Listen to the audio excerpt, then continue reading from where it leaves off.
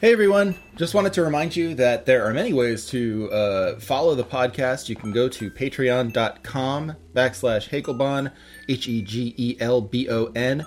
For more material, just $4.50 a month will get you all the material on the page, and then there are higher tiers up from there, voting rights on polls at $3, and the beginning of our weekly communist reading book series, theory series, Marx series, however you want to imagine it. It'll be really fun, and that'll be starting up this year as well. I also wanted to let you know that there is a PayPal at paypal.me/Hegelbon that you can follow the podcast itself, run by the podcast intern at No Cartridge.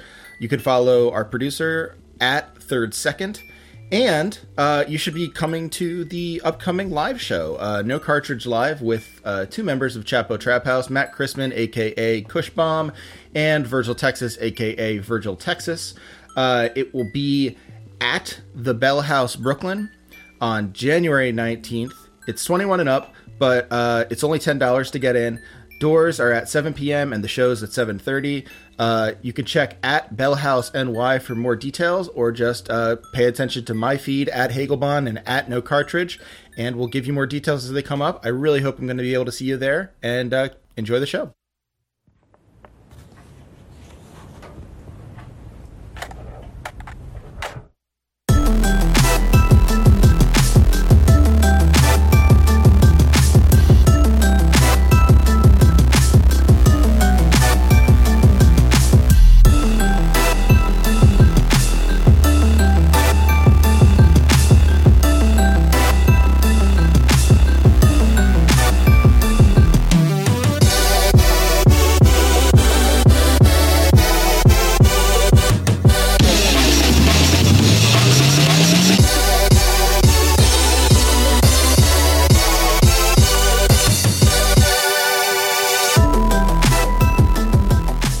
Welcome to No Cartridge Audio. My name's Trevor Strunk, Hegelbon on Twitter, and with me today I have one of my longer tenured friends on Twitter.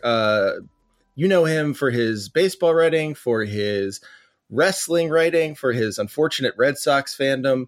Mr. Mark Normandin is here. Mark, welcome. He had me muted during that whole time, so I couldn't gasp when he talked about my Red Sox fandom. I mean, most of the time my Red Sox fandom is unfortunate, but that's the fault of other Red Sox fans more than the Red Sox. Yeah, I mean, you aren't vocal about the Patriots, at least. No, I mean, I don't watch the NFL anymore. And the only time I mention the Patriots is when it's going to make somebody else mad online who really cares about football and hates the Patriots. And Mark, just for the audience's information, does not watch the football because he is alt-right. Yeah, I think they've really disrespected the troops. And when I refer to the troops, I'm talking about the football players who stand for the anthem. Because to me, that's my military. That's very complicated, but I respect it. You have to. You have to. So, Mark, you're here to. Mark is actually not alt-right, but I feel on some level we should just continue that bit forever.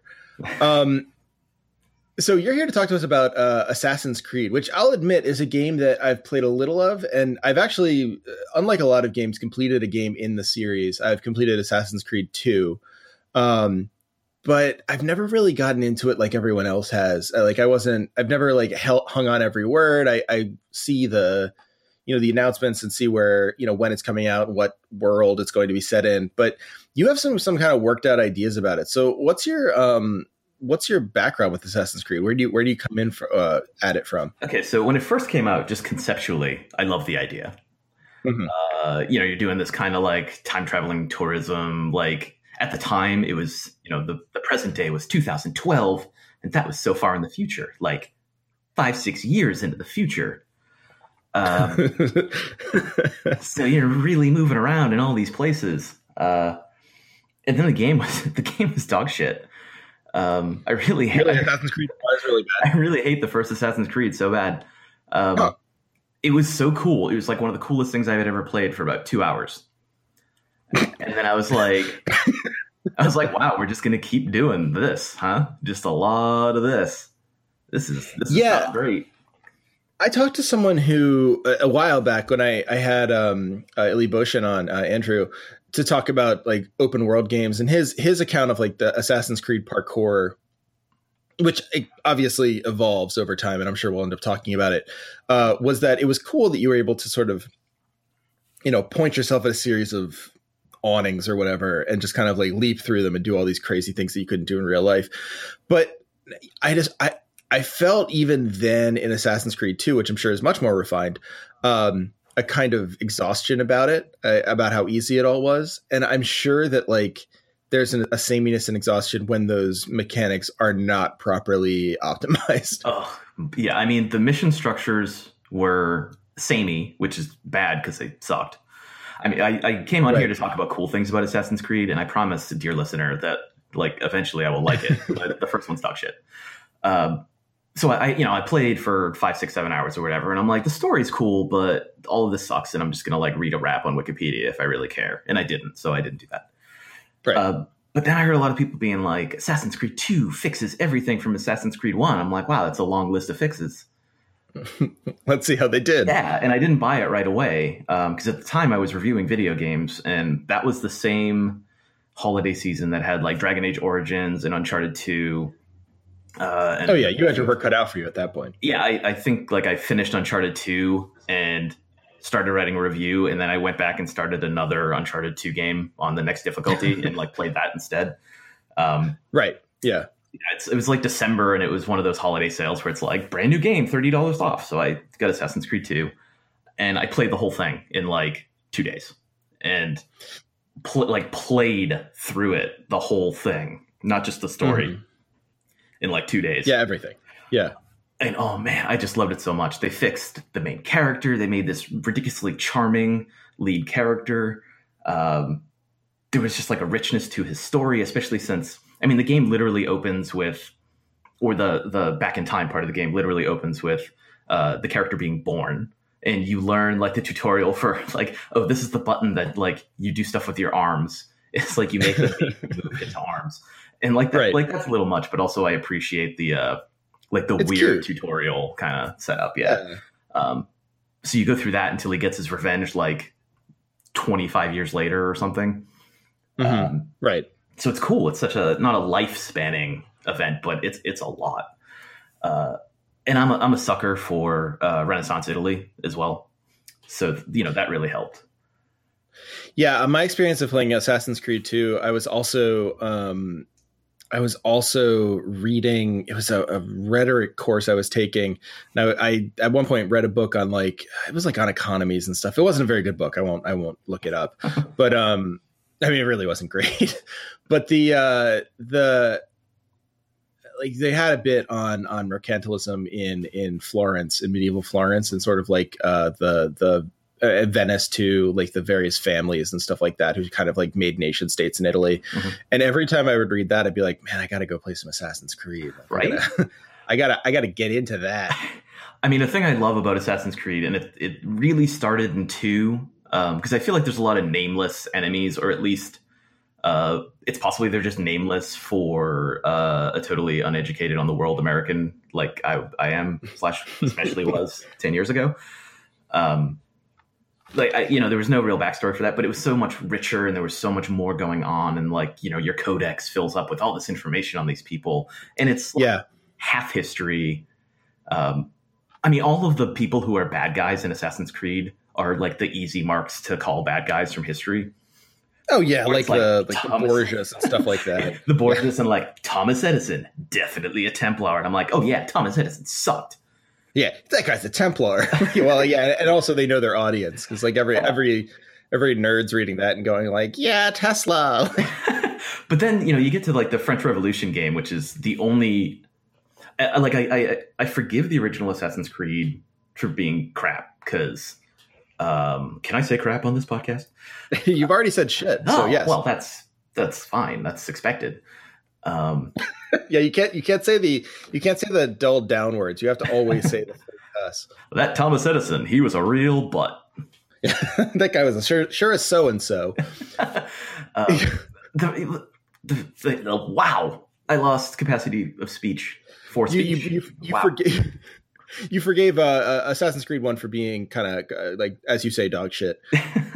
But the French Revolution game, I'm getting the feeling you didn't like that one too. That's so far into the series, and you'd think they'd have it figured out by then. And I think that was really the moment where even people like me, who were okay with them doing an Assassin's Creed game every year, because I'm like a huge Assassin's Creed 3 apologist, which I'm sure has me excluded from certain circles.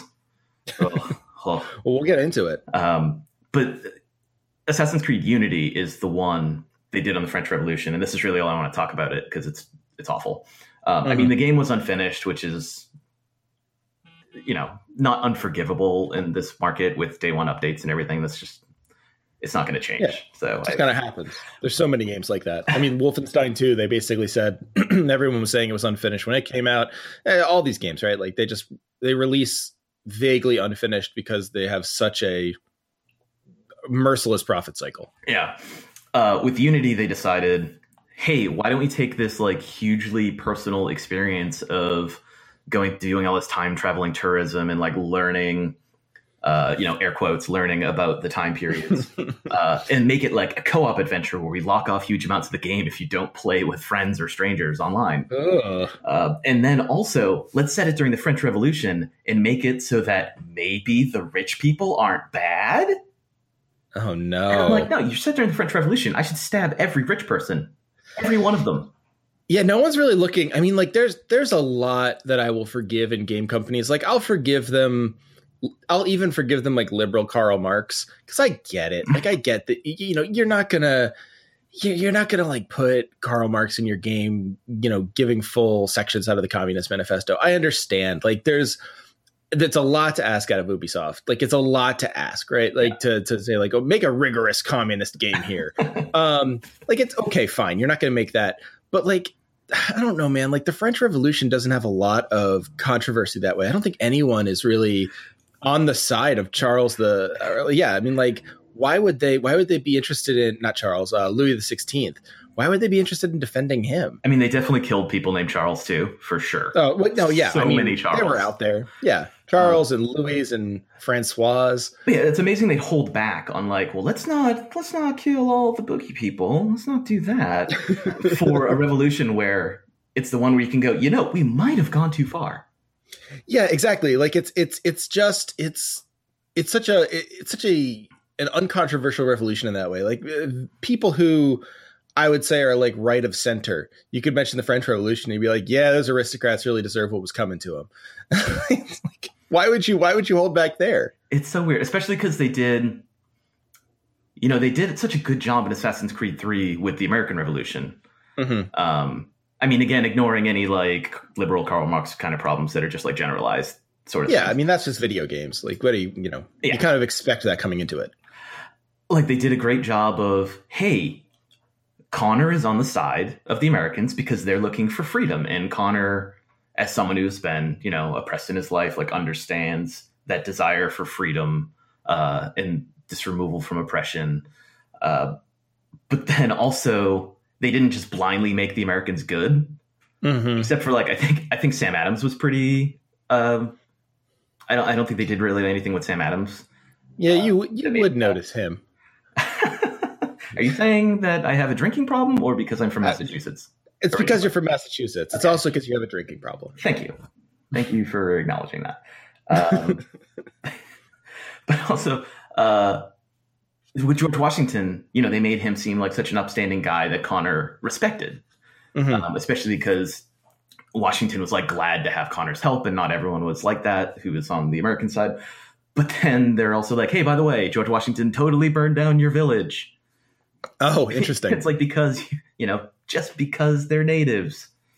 So they did a good job of making sure that we didn't realize that this was the story of Connor helping the Americans, that Connor helping the Americans was just a thing that happened in the greater Connor story. Mm-hmm.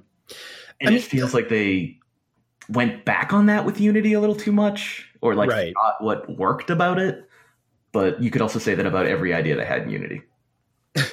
I mean, what's interesting to me in hearing you talk about Assassin's Creed 3, which you're right. I remember that coming out and then no one ever talked about it again. So I guess it's just because it was badly received. That was before I was really like back on board with covering a lot of video games. But But what's interesting to me is hearing you talk about this, especially in terms of like the time travel and the immersion of like being the character. I mean, a lot of people complain about the frame story in Assassin's Creed, the idea that you are this, this person in this massive virtual reality container that is somehow the Animus. Thank you for reminding me. That's making you exist as the assassin, so you can learn about the assassins. People generally don't like that. What's your take on that? Oh boy, it's something I change my opinion on like every time I play one of the games. Okay, like there are parts of it that are really cool, and I like this idea of like this all building to something. The problem is they were supposed to make 3 Assassin's Creed games. Right. This was supposed to be a neat, tidy story. Then they realized Ezio was amazing. Just this amazing character they could flesh out and make tons of money with. To their credit, Ezio is super awesome and was great through all 3 games. And I don't care if any listener is scoffing right now, being like, Assassin's Creed Revelations, that was lame. The bombs are stupid. The bombs are great. The bombs are great. Okay? It was great. In Constantinople / Istanbul, it was great. Sorry. I get very I get very passionate about Revelations. Like that expanded what they were doing, and then it seems like they came up with other ideas for what they wanted to do. Yeah, it expanded. It got bigger. Like, I mean, it's Star Wars bloat too. I mean, it's the same basic problem where like you can make good stuff that like, I mean, I like all the Star Wars, not the prequels all that much, but I like this. I like Star Wars. I like the main trilogy. I haven't seen The Last Jedi yet, but I love The Force Awakens. Like, I'm a Star Wars guy. I like Star Wars, but like you can also see how the original 3 could just be done. Yeah, absolutely. And now imagine that Star Wars had no cutoff point. Just just kept going, and like you couldn't say the original trilogy, the prequel trilogy, the new trilogy. It was everything was just like in a running cycle that never stopped. That's what ended up happening, and they didn't hit reset totally on the modern day story, but it definitely took them a few games to right the ship. Yeah. It reminds me a little bit of like the Lost problem, or like problems that Prestige TV has, or like not quite Prestige TV, because that's sort of where Assassin's Creed lives in its way, where like it never quite makes it on those lists of games that people are like, you gotta play these games, like these are important for the form. But it always seems to find its way onto like Game of the Year lists for some people, but not for others. So it reminds me of those like network prestige shows where like midway through the 3rd season, you're thinking like, are they leading to something, or is this just, do they just think this is profitable? And I think like at its best, Assassin's Creed, you're just like, oh yeah, like, if you're being a snob about it, it's not, you won't like it, but it's very good. And then at its worst, you're like, I think we've steered off course. Yeah, at its best, you're like, oh wow, I can't believe Sci-Fi has such a good show on this year. Right. And then at its worst, you're like, oh no, that guy from ER is in this show. It's just Fringe, basically. Oh God. So modern day stuff. They totally lost the thread, but they picked it back up. Is there like spoiler? Can we do spoiler tags within the podcast? I will just say there's going to be spoilers for what, Origins? Yeah, for Origins. Yeah, there's going to be spoilers for Origins here. So if you're really worried about that, I guess don't listen from here on out. But no, it'll be short. I'll keep it brief. Okay. Skip maybe 5 or 10 minutes ahead. So, the whole thing with the Animus was like, oh, your ancestors' DNA. So it had to be Desmond Miles. He's the only one who could bring us to this stuff. And then Desmond died in Assassin's Creed 3. So, and that's not a spoiler because that was 6 years ago or whatever. Yeah, you can't expect people to expect spoiler tags for 6-year-old games. Yeah. So then they were like, okay, how do we justify this? And they went, what if the evil corporation that the Templars run, which, by the way, I totally love the fact that the Templars just decided that capitalism was way more profitable and efficient as their means to dominating the entire world than like Hitler had been. I mean, it's a very well, not the Hitler part, but like the efficiency part. That's a very Marxist point. I mean, Marx says himself that capitalism tends to be more efficient than feudalism. Noted liberal. Noted liberal thinker Karl Marx. So then they decided, what if we told these subjects that they were playing the new video game that's coming out? So they, it's like in the modern day they were. So you play Black Flag, and you were the guy at the headquarters playing this new video game to like test it out, but actually you were playing this game in the hopes that you would find the like first civilization artifacts that they were looking for. Oh, so it was like a trick? Yeah. It was like, they were like, okay, you're doing bug testing. Halloween 3 stuff right there. Yeah. That's like Season of the Witch right there. And that was like their solution in the meantime for Desmond. And I like that was funny because it's so dumb. Yeah, right. It's like I don't know, like I don't want to say it's insulting because it's not. I mean, whatever. But like it's a weird move. I think it's very risky. Well, it's like they were going, we really have to continue our momentum, and we only have a year to make this game. Also, we have no idea what to do. It's like it's the inverse of the that rumor that and I'm sure it's actually like more truth than rumor that Majora's Mask, the second N64 Zelda's game, is so weird because Nintendo basically gave them a timeline of a year to finish it, and they were like, well, I don't know what to do. So they just made like a recursive game. Oh man, I could talk about Majora's Mask forever. We can't do that. No, yeah, but that would be another show. But you can come on again. Thank you. You're welcome. Until your listeners who really hate the bombs from Revelations demand that I never come back. So Origin's point. Now we're getting to the spoilers. So they've had someone develop technology that allows someone to like go to anyone. Mm-hmm. How they got, how they were able to trace back to essentially the origins, of the Assassin's Order. So now it's like free range. You don't have people who like vaguely look like Desmond Miles. Okay, we're all in that one timeline. Now now they can do it anywhere. Interesting. So in that, explain how that works in terms of origins then.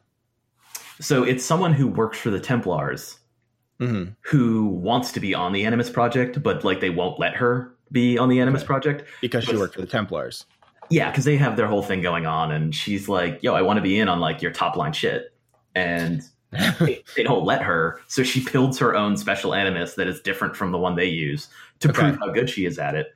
And their response is to like find this hideout that she is in, testing it out in, and kill her and her friend. Mm-hmm. And they don't succeed, but that's the plan. Also, the plot of the movie Martyrs.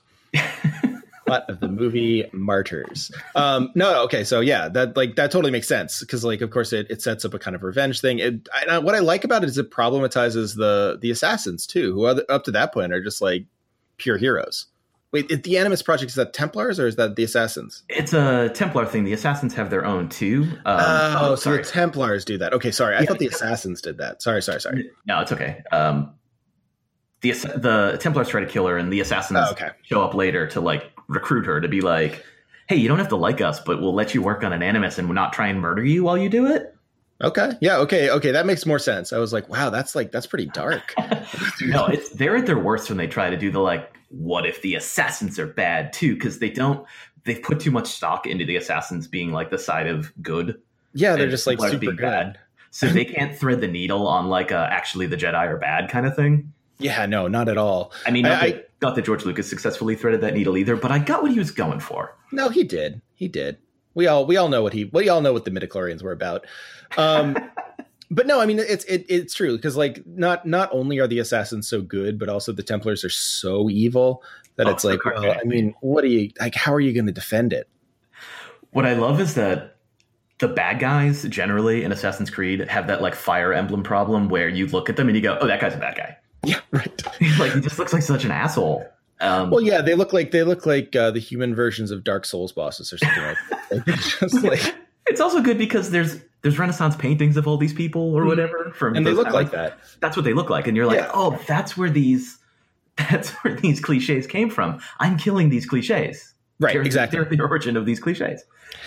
Yeah, it's kind of amazing. Like if you ever read the Inferno by Dante, like all the people he describes in hell are just, they look like this. Like Borgias are in hell too. I mean, oh yeah, it's all sorts of people you fight in Assassin's Creed are either descended from or in Dante's Inferno, but they're always like, you're always reading it and you're like, oh yeah, like that sort of, these guys feel like all the stereotypes, but this is where it came from. It's just fascinating how like we pull that from Renaissance paintings. Would Dante have a great Twitter or the greatest Twitter? I think he would have a great Twitter because I worry he would post a lot of links. I worry about that. Savage subtweets and quote tweets, though. Just savage. You'd still want to follow, but you might have to just like blur some out when you weren't interested in reading a long piece. Don't ever criticize him for his Twitter act, though, because he will roast you literally in the fires of hell. So in Origins, that's all the like the Animus stuff. It sounds like the real world project or the real world part of the game takes kind of a bigger. Is it bigger in that game than in other games? It's huge. It's open world, like true open world, not, hey, I'm in Florence and Florence is pretty big to explore, and then I'm going to fast travel to Rome and Rome is even bigger. Yeah, sure. This is like, hey, I ran across a desert for 15 minutes and now I'm in Libya. Wow. Even though the game's in Egypt, it's huge. And like, you have to fast travel.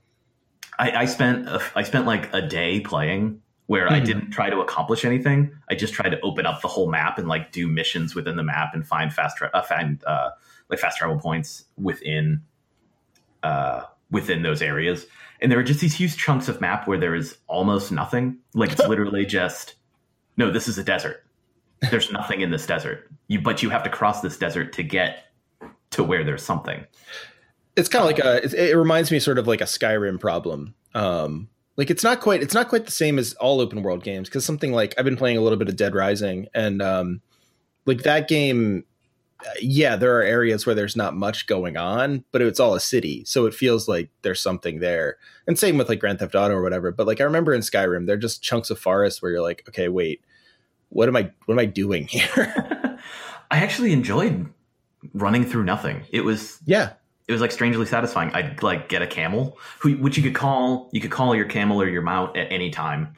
There was there was nothing you even had to do to be able to do it. You just got to a point in the game where they're like, here's a camel. You've been playing for 10 minutes. And they didn't even make you do like the training stuff like they did with in 2. Yeah. So just cool. Straight up nice on the camel.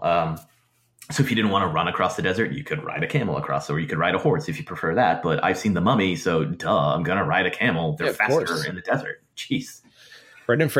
Has Brendan Fraser taught you nothing? Right? The wisdom of Fraser.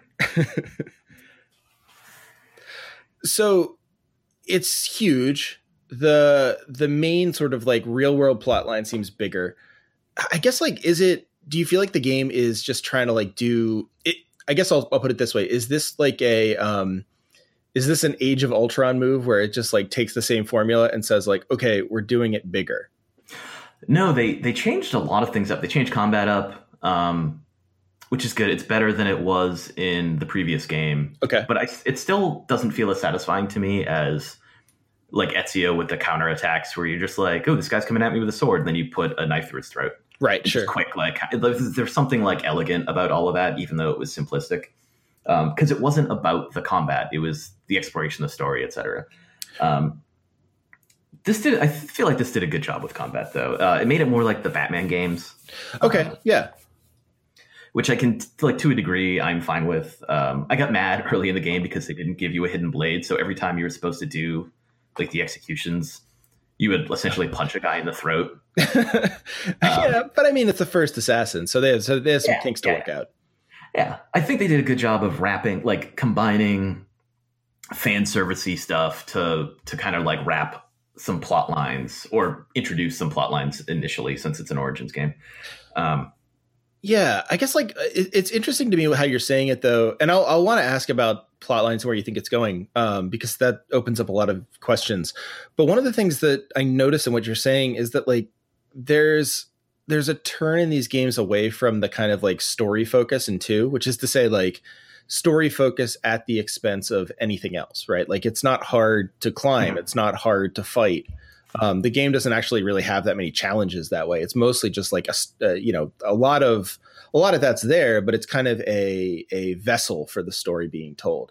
I'm sure they got a lot of pressure about that. Like this is something I've talked about in other shows where, especially after the popularity of Dark Souls and the kind of get good movement, with gamers, like games that are quote unquote easy get a lot of flack. And I wonder, do you think Ubisoft is pushing back against that by trying to expand the combat? Is this like this is a hard game kind of move, or is it just like they're messing with their formula? I think it's a little bit of both. There were difficulty levels for the first time. Wow. And I can't remember. So, don't quote me on it, but also I'm going to say it. That when you beat the game, like it unlocks further difficulties as well. Okay. It's also a game where it says like, hey, there are side quests if you want to do side quests. But if you don't do the side quests and get the experience from the side quests, you will never finish the main game. Wow. Okay. So it's one of those things where it's like, oh, before I advance in the story, I have to do all these side quests to gain some levels, or like this rando is going to kill me. Which has never been an issue in an Assassin's Creed game. Because you could speedrun it easy. Yeah, outside of boss fights, everyone has the same health bar, essentially. Right. Yeah, I do think there's a little more like gatekeeping for the story, where it's like, okay, you really have to earn it. Which I'm not annoyed about because I'm pretty all right at video games. So it's not a big deal for me. But like for people who like to, do something like play Mass Effect just for the story, for instance, and they turn down the difficulty because they just want to like get through it and like have sex with aliens and all that. Sure. It does make it harder for that. But I guess I haven't tested out how easy like the easy mode is on this Assassin's Creed. But it still feels like there's so much you have to do and you can't just like push through it. It's interesting because like, of course, it goes along with this idea of virtual tourism where, I mean, part of what was so enjoyable about 2 was being able to, to climb the Duomo to sort of like, I had been to Italy before I played Assassin's Creed 2. So like, yeah, I know. I went there by myself when I was studying abroad. They give you a week off in the middle of British semesters, which is a cool thing. And I used it to go to Italy because it's cheap to travel between European countries. But yeah, I toured around Italy like for a week and it was fun. And it was neat to see the buildings that I knew in the game. Like I was like, oh, hey, look, it's the Duomo, or hey, look, like it's this other thing I saw. I can climb to the top. It's like pretty cool. And there is a tourism aspect where it's like, I don't have to worry about, some archer killing me up here. This is just me enjoying the city. It seems like a difficulty level like that would take away from, it would take away from it in a game, as you say, that like has opened that prospect of it up so much more. Yeah, it was weird to be like, here's this giant open game and you can go anywhere you want, but also if you go to the wrong place too early, you will die. But I also get not wanting one static difficulty level across a game that you can play for like 60 hours. Sure. Because also this game is huge. I played it for 50 something hours. Wow. Which, yeah. I liked the previous Assassin's Creed setup for difficulty, which was just the synchronization, where it's like, okay, what if you can beat the mission without doing anything like what the mission would have been accomplished, where it's like, oh, he definitely sneaks up on this and kills one guy. And you're like, I want to kill 47 Templar guards and make the most noise possible. Right. And just not pay attention at all to what the story is telling me. But, you'd get the 100% sync if you did the very like specific way. And I love that. And I love it for replays. So I'm not sure like when I will replay Origins, because they don't have that sync. They just went, we're going to make the game harder. It reminds me a little of, and I hate saying he keeps reminding me because well, I'll finish this thought and then I'll say that. But it reminds me a little of what people said about, and I know this is something that is near and dear to your heart as well, said about Metal Gear Solid 5, where like the game changed a lot in the 5th one. And obviously another incomplete game, but it just sort of like became different. And so like I knew a lot of people who put like 60 hours into that game and were like, I don't know if I'll ever come back to it in the way that I say would come back to Metal Gear Solid 2 or 3 or whatever. And it's kind of like, it's interesting that like this happens when you open the game up in not just like in terms of space, like, oh, in Grand Theft Auto 5 now Liberty City is 30 square miles or something like that. Like, it opened it up in space to an exponential degree and also to like a thematic degree. It's interesting that it seems to like change a series. Yeah, you go from games that are infinitely replayable, if you put some space between it. And I've played like Assassin's Creed 2 and Brotherhood. Brotherhood's my favorite of the whole series still. Mm-hmm. I've played those like six times. Yeah, right. Front to back. And they're not short games. No, not at all. But every couple of years I'll play them. Well, there aren't enough games to play. I mean, I've seen your lists. You don't have any games to play, really. I'm not in a room with like literally 2 shelves full of old video games. Why would you be? That would be weird. That would be strange. There aren't 5 consoles behind me. So this new one, like you said, they've exponentially just expanded the size and scope of the world you're in. Yeah. And they've increased, just like Metal Gear Solid 5, increased the world that you will interact with and the amount of time you will spend interacting with it. But when replaying it is different because you want to like squeeze it for all it's worth. Yeah. When you play it and you want to explore everything, and then you're kind of like, wow, I did it all. And when am I going to have time to play a 60-hour game again when all these games are trending in this direction where they're all 60 hours long because they're afraid that we're not getting enough for our money and that the whole industry is going to shut down?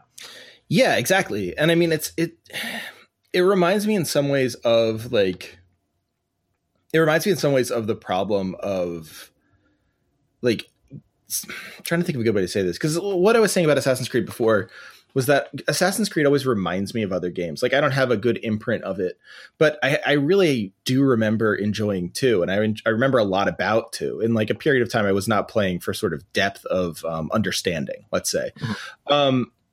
And I loved 2. It was a great game, and I really enjoyed playing and beating it. And like, there's something about it that's really fun and something about it that's very unique that I don't know translates to these massive games in the same way that like, so I bring up Dark Souls 1 a lot here. And in a lot of ways, Dark Souls 1 has the same kind of place for me as Assassin's Creed 2, where it's a game that I played before I was doing No Cartridge. It's a game that I spent a lot of time on when I wasn't really spending a lot of time on games.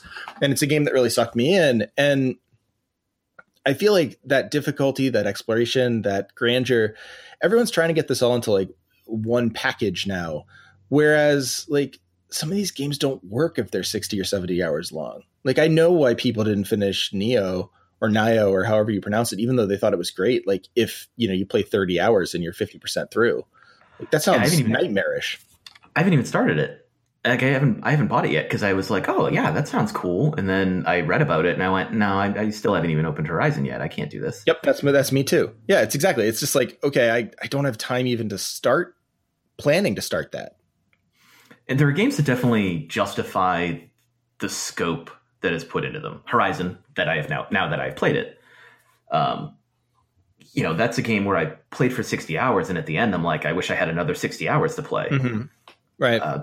But not every game does. When Origins finished, I was like, wow, I still have a lot of stuff that I could do. I'm not going to do any of it.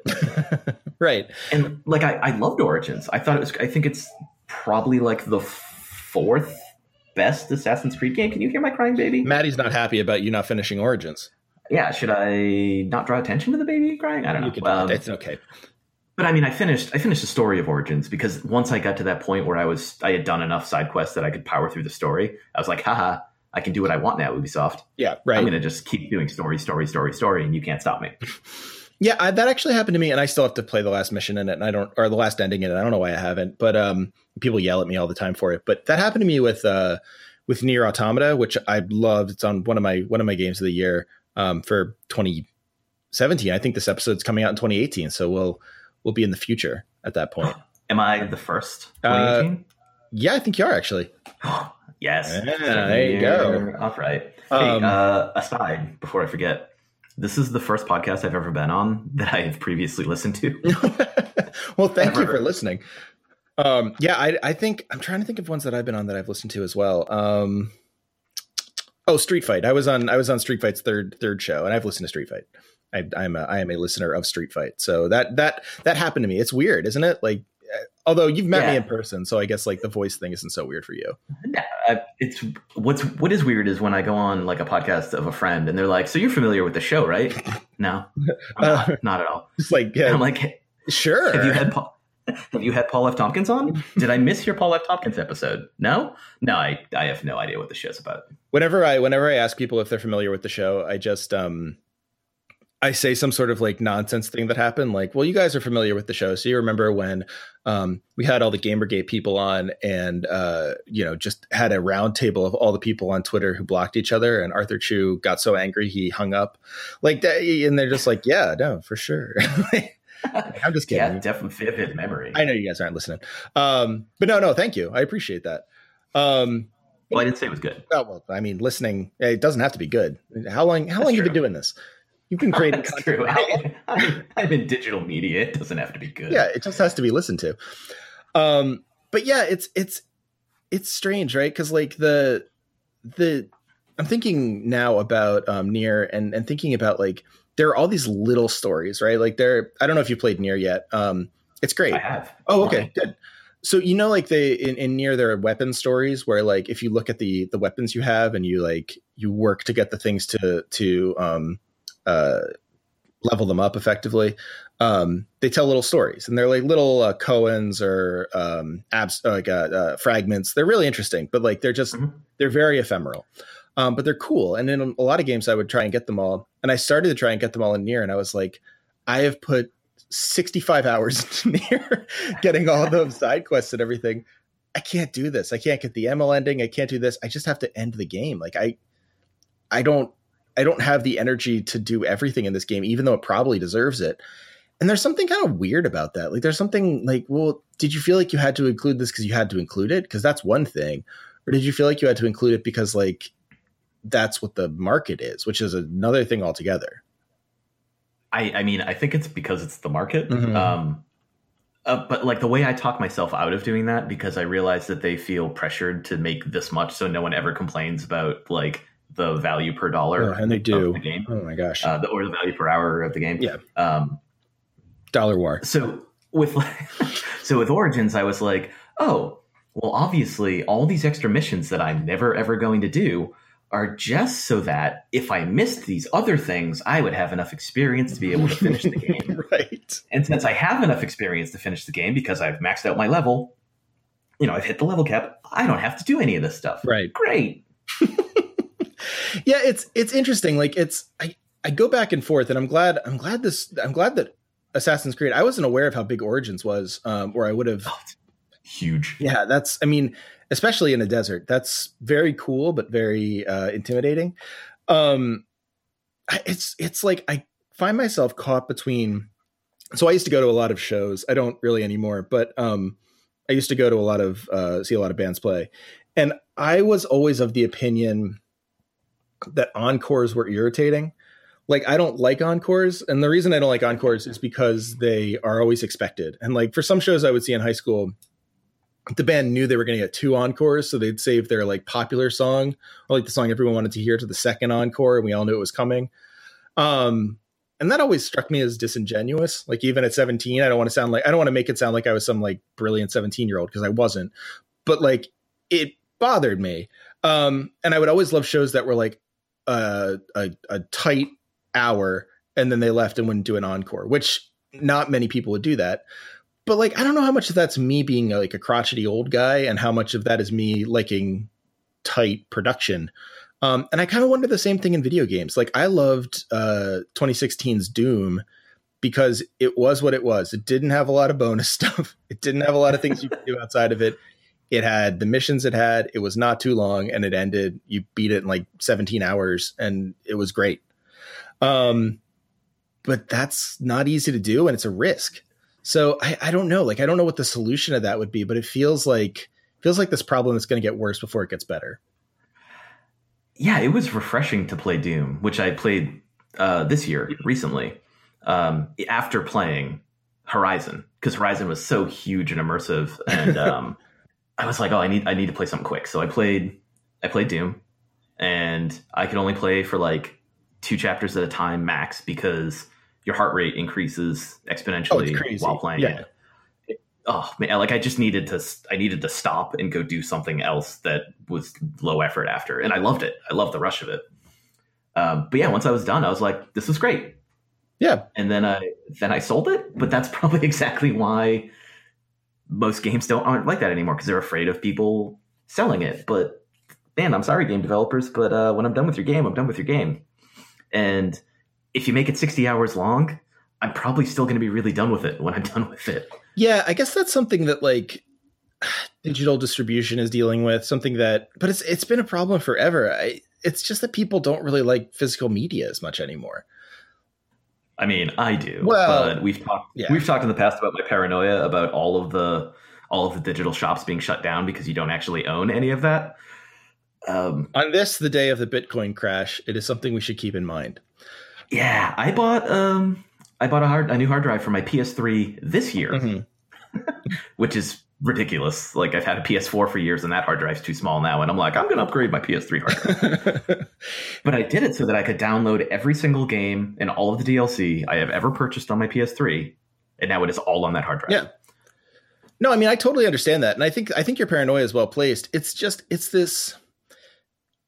It feels like there's been a sea change, and we're way off topic in Assassin's Creed, but you've listened to the show, so you know that happens. People who don't listen to the show always apologize, but that's sort of the point of the show. But it's notice me not apologizing. I know you've clearly listened before. But no, it's like there's this sea change between how we treat our physical media, and like I remember certain CDs used to be like, I need to have this CD, like I need to like purchase the CD and have the object.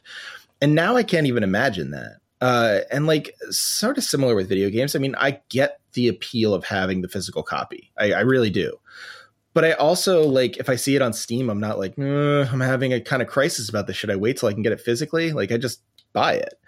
And I think that's something that video game manufacturers are pleased about, but they're never going to find like a holy grail back to the time where like, I bought Chrono Trigger and then I was like, this counts as one of my prized possessions. Like I'm not ever going to give this away. Yeah, I mean, even the way I am, where I wasn't kidding about the two big media shelves full of video games. And this is just like my old video games room. And it's one of two old video games rooms. Uh-oh. And then I also have the new video games room. Yeah, I have a serious problem. Your daughter's friends are going to think you're a real nerd. Well, I have the physical manifestation of like most people's Steam catalog, right? Where they're like, wow, I have hundreds and hundreds of Steam games. And I'm like, me too, except they're physical copies of DS games. Please help. I'm trapped in my house. Yeah, I'm drowning in this stuff. But I set a rule for myself after we bought the house.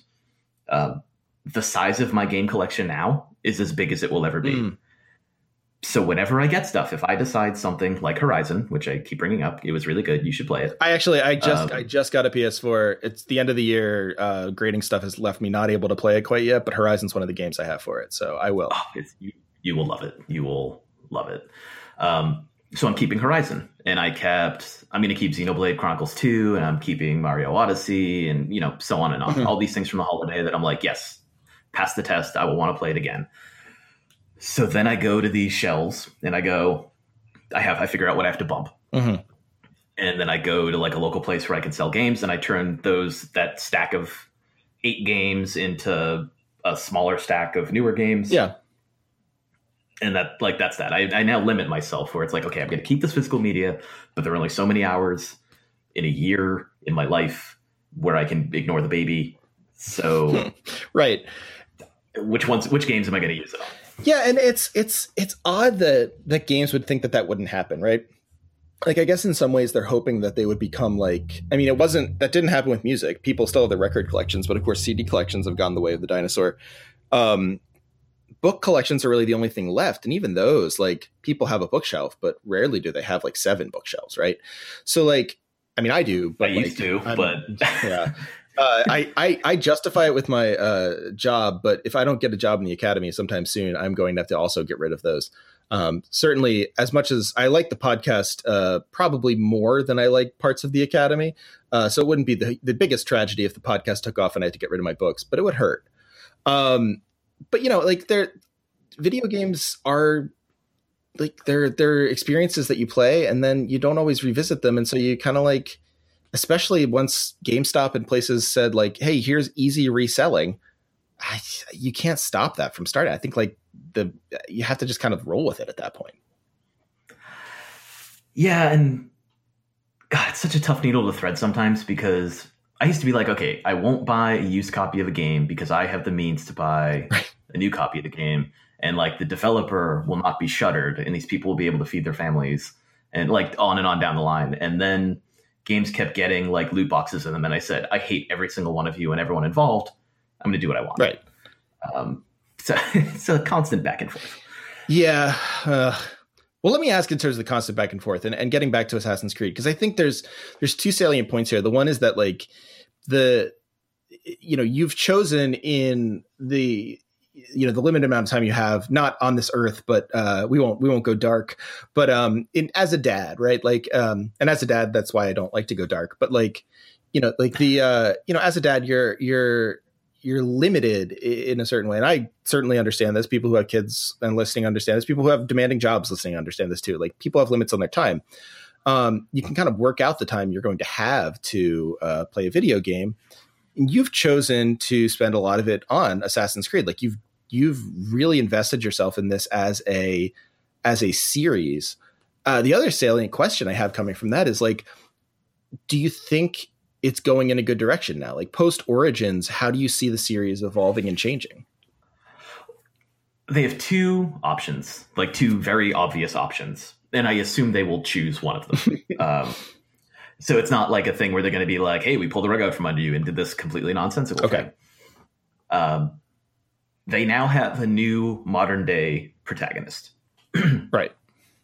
So you can finish telling the story that you originally started a decade ago with whatever modifications you needed to make along the way, because it got way more popular than you thought it ever would. And the industry stopped caring about new IP and only wanted successful ones. So they can do that, or they can do 3 more games with this modern day protagonist and then kill her off, and then we can do the whole thing over again. And Assassin's Creed will be like WWE, and it will just never end and will cycle forever. Yeah, I mean, I'm going to bank on that second one. Oh yeah, I mean, I'm not optimistic. It sounds like comics to me, which is, I'll reveal. I don't know if I've ever told anyone this. I used to, I've told someone this. I used to really want to write comics for a living. I loved reading comics, and I stopped when I realized that. I talked to an author, it was a friend of my dad who I know, Jonathan Mayberry, who writes. Check out his books. He's a nice guy. Writes zombie books, writes sort of like YA stuff. Apparently it's very good. But he told me that like, yeah, people generally like Marvel will hire you when you publish your second book or whatever. And I was like, well, this is just a racket. And so I stopped wanting to do that. But my sort of like dream when I was younger was to be able to write like the death of Spider-Man, like the sort of like last Spider-Man story, even if it was like a flash forward or whatever, to be able to like lend closure to the series. And then of course, as I got older, I was like, well, that'll never happen. Like the whole point is that it'll never happen. The whole point of this whole thing is that you never have the last one. Like, they've set up a system where you never have that last story. And I feel like that is, and it's not because you can connect a lot of dots, but it's not because Disney bought Fox. It's not because we have a conglomeration of media that is getting tighter and tighter within the grips of one company. That's bad, but like, it's not bad. It doesn't cause this. I think like media just in general has recognized that if you serialize stuff in a serious way, people will watch it forever, play it forever. Yeah, it's true. I mean, I stuck with Assassin's Creed past the horrible modern day stuff that they were doing, because I'm like, well, there's an inkling of something there and maybe they'll figure it out. And then they didn't. Yeah. And they continued to not. And I kept playing. And now they've got my hopes up again, sort of, but not really. I mean, how many comic series do I remember that I was just like, ugh, I have 6 of these to read. I'll just get through them. Like, something there. When I read the whole arc, I kind of like it. And like, just terrible stuff. And like, I still bought and read them. Yeah, I've cut myself off from... See, I can't do it with a lot of video games. I do it with some. Like, I cut myself off from Gears of War once it started to be awful. And I didn't buy an Xbox One, even though reviews for the new one were fine. Because I'm like, I'm not doing it. It's over. We broke up Gears of War. but I'll follow Assassin's Creed. At least that's multi-platform. Mm-hmm. With comics, God, that's one of those things I shut. Comics and television, I will drop you in an instant. Good. I think you should. Comics, the only ones I read now are like Buffy the Vampire Slayer and Angel continuations from the TV shows, and like Star Wars comics from the new canon. That's reasonable enough. I mean, I don't read any at this point, so like I can't judge you on that. I think like, I don't know, like TV and comics really do deserve to be dropped if you're not enjoying them. I think like there's no reason to follow them. Like I think video games, there is a certain kind of buy-in when you've played like 200 hours of a series. You're like, well, look, I'm here. Like I want to see where it goes. Unless it actively offends me, I don't really see the point of quitting. But I remember I used to watch TV shows with like the hope they would get better, with like this fervent, like deep faith they would get better. And I remember watching one called, was it Persons Unknown? It was a bad show. And it was on some network, and it was basically trying to piggyback off of Lost. And the idea was interesting enough. Like basically these people show up in a town and, they don't know they don't know where they are. They're all from different places. They just show up and like, they're all put in the same house, and it's real strange. And there's a barrier around it all. And it's all very like, you know, it's game showy sort of thing. Like, what are you doing here? Who's the spy and stuff? I was like, all right, this could be cool. And I stuck with it. My wife, Kristen, was like, this is not good. We should stop. And I was like, no, it's going somewhere. And so we watched the whole series. And at the end, they finally escape from the town, and they get out onto the bridge of this giant ship in the middle of the ocean. And then someone goes, now the game really begins. And I was so mad. I was so angry that I changed my tune on TV right after that. I was like, you know what? If I don't like it and Kristen doesn't like it and she notices something wrong with it, I'll drop it. And like, that's the only way to deal with it. But you're right. Like, it's hard with video games. I got lucky with Lost because I didn't see the first season. Oh, okay. So you didn't have the same expectations. I've never actually sat down and watched Lost, because when my friends tried to introduce me to it, like via a marathon of Lost, they're like, yeah, this show's so good. It really sucks right now, and it's frustrating, and I hate it and myself. And I'm kind of like, okay, yeah, that sounds like a thing that you can do. I'm going to go do something that's not that. Yeah. Are we cool? Just like not gonna do that. It's like I was before your like, I think this will be the episode after this, but I was talking to Yelix about or Alex Perry, Yelix, about the Sonic games, and the Sonic games are like that with me, where I'm just like, yeah, I'm glad that's not me in some ways. Like I'm glad I'm not waiting on that. I'm glad I have something else I'm waiting on. I'll definitely get disappointed in something down the road, but like it's not that. Oh, yeah, that's another one I managed to cut the cord with. People were like, you got to get Sonic Mania. It's good. I was like, I'm in a good place in life. I'm good. I don't think I need it. I just beat all the Metal Gear games for the first time, and I'm riding a high, and I'm not gonna bring myself down with Sonic Mania. Now, your next step, I have to say, as we come on an hour, and maybe what you have to come on to talk about, maybe you and Felix can come on to talk about it, is the non-Kojima Metal Gear. Will you play it? Oh, God, I haven't decided yet. I still have to play Revengeance. Oh, okay. Well, then you haven't beaten all the Metal Gears. Well, I mean, the solids. Oh, well, okay, yeah. Well, I said the solids. And if I didn't, please go back and digitally edit it. I will add you saying the solids. Don't worry. Thank you. Yes, that's we call them in the industry. In the Metal Gear industry. Yeah, it's, Mark's a member of the La Lilo Lu. Whoa, hey, blowing up the spot. Well, Mark, thank you for coming on. Do you think is there anything that you feel we have missed about Assassin's Creed? This is actually, I should say, let me say before you answer, this is me answering fan suggestions. I know I tend to be fairly orphic with my fans, not providing any sort of indication to listeners that I am listening to you or taking your advice, but I am cutting off a conversation I could continue at about an hour. So that's thanks to you. But Mark, is there anything that you feel we haven't touched on? Yeah, I was going to talk about how Dan Brown sucks. Oh, yeah. Let's take a few minutes to talk about that. So Dan Brown is awful, and his work is awful, and his writing's terrible, and I feel worse about you if you like him. I don't, so don't worry. That was a general you too to the cool. listeners, who I apparently am intent on offending. Hey, they know what they did. That's true. They certainly do. And there's so much like Dan Brown bullshit in the Assassin's Creed games, but I feel like they like stick the landing for most of it, because they just really lean into the ridiculous of it, where they're like, it's a mystery from the past, a Da Vinci mystery.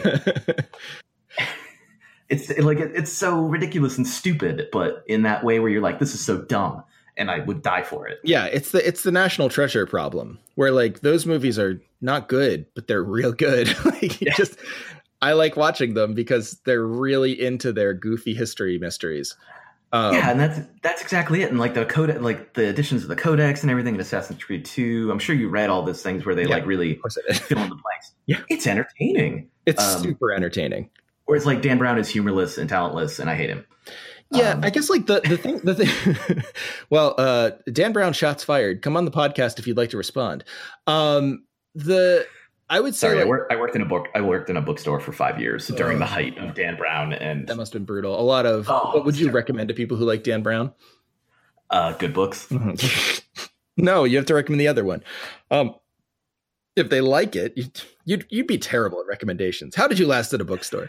No, I was good at it. They would buy what I said, and then they'd be like, "Wow, that was really good. Tell me more." Wow, that's bold. Maybe you're sort of like you're the Bobby Flay of bookstores. Give people what they don't think they'll like. I don't know if Bobby Flay is the good version of that, but I was gonna say, can you pick someone? I pick someone else. You're one of the Iron Chefs, but of the original Iron Chefs of the Japanese ones. Yeah. Yeah, no, they're good. You can be Morimoto. I went to his restaurant. He gave me stuff I didn't expect I'd like, but I did. Oh, not him personally though. Just his waiter. So like it strikes me as like there's something to be said for a lack of self-seriousness, which is really what Ezio's character brought to the table for me, which is like he is like it's obviously the Count of Monte Cristo, and he plays it with such relish. They play the character up with such relish. It's like, well, this is just fun. And that's the same with the National Treasure things. And when you make it dour and scary and like bleak, like I don't care about the mystery at that point. I think that's why people had a really hard time with Assassin's Creed 3. But honestly, I think the transition from Ezio to Connor was the best possible outcome. Because you were not going to get Ezio again. Right. Yeah. Ezio is this amazing character they created that they realized it's unfair for him to be in one game. Like, yes, there's the side where they go, okay, we can make so much more money with Ezio. But I think there's also more like the artistic side of we can do so much more with Ezio. Yeah, right. So you don't want to try and replicate him. And they didn't. They went with Connor, who was very serious, but I think he had a very dry humor. So there was still a humor there, and there was still a person there. And it wasn't like a character. It wasn't like Tom Hanks in the Da Vinci Code movie where you're just like, Tom, what are you doing? Why? There's nothing to this character. Like Connor had layers and was interesting, and to like peel back in who he was, and he was funny and he was smart. Yeah, he just wasn't Ezio. And everyone will complain about that. Yeah.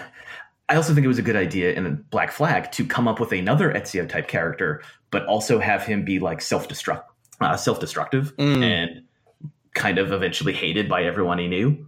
And also then like a video game. So like it's a self sort of reflexive commentary.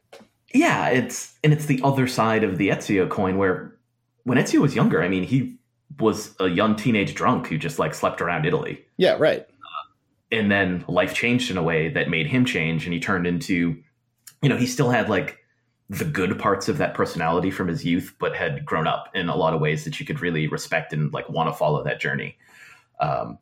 Whereas Edward later on, you kind of hated him. Like you thought he was great. You're like, oh, this is cool. A return to an Ezio type character. And then, you're 30 hours into the game and you're like, God, I really hope he has some kind of reckoning soon, because this guy sucks. Yeah. Like I hope he has his comeuppance, not like I hope with Ezio. Yeah. And, eventually he grows. He finally like has his moment. It just took way longer than it did for Ezio. And, he's a better person. And that's good. And you feel good because you went through his whole journey, and it was a different journey than Ezio, while like acknowledging the kind of character he was. Interesting. So that really worked. But not everyone saw it that way. I think they were just like, oh, thank God, someone with a personality again. Well, I mean, I think, and we can probably close off with this. I think like it's, well, I'll let you get last word.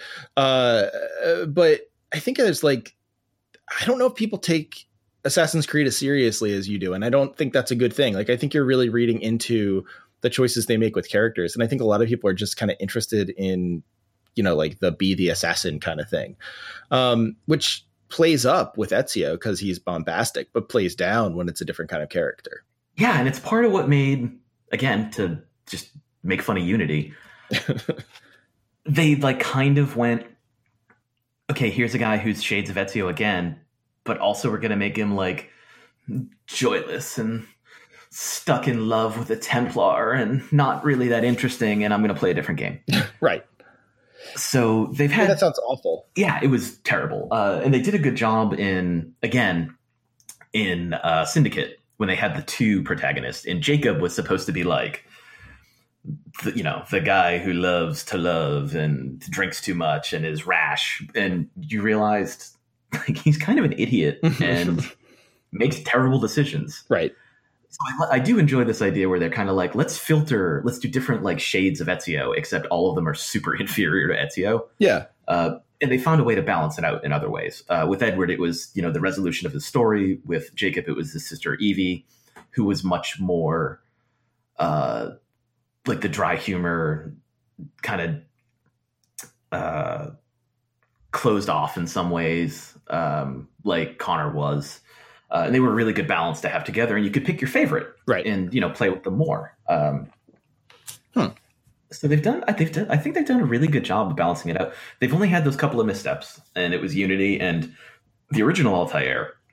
Right. That was some Dan Brown, like this guy needs a hobby. He needs to read like the funny pages or something, just every now and then to really let loose. Right. Yeah. They changed his character completely for Revelations when they did all these flashbacks, and then you were like, oh, I like Altair when someone tries to write him as a character that you enjoy playing. Right. Yeah, exactly. Like it really is just about, I don't know, maybe it is about balancing humor with everything else. I wouldn't have thought about it, but it seems like that's the case. Mm-hmm. Well, Mark, thank you so much for being on. Do you have anything you would like to plug? I mean, you do a million things. You write over at SB Nation. You're doing the wrestling coverage over there now.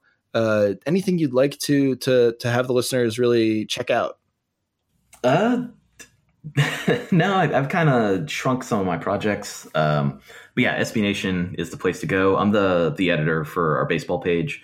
And when we do wrestling coverage for pay-per-views and such, which the Royal Rumble will be happening a few weeks after this post, I assume, I'll be doing a lot for that. So if you're into the wrestling, that's one place you can find me, sbnation.com. He does good work on wrestling. Well, thank you. It's good stuff. Yeah, I mean, there's a lot of stuff on wrestling online, but I like Mark's. So that's just me. I appreciate it. Well, thanks, man. Come back again soon. If the new Metal Gear Solid game is good, we'll cover that. If Death Stranding is bad, we'll cover that. Death Stranding will never come out, so 2020 or whatever. Yeah. All right, man. Well, take it easy, and I'll talk to you soon. Thank you for having me on.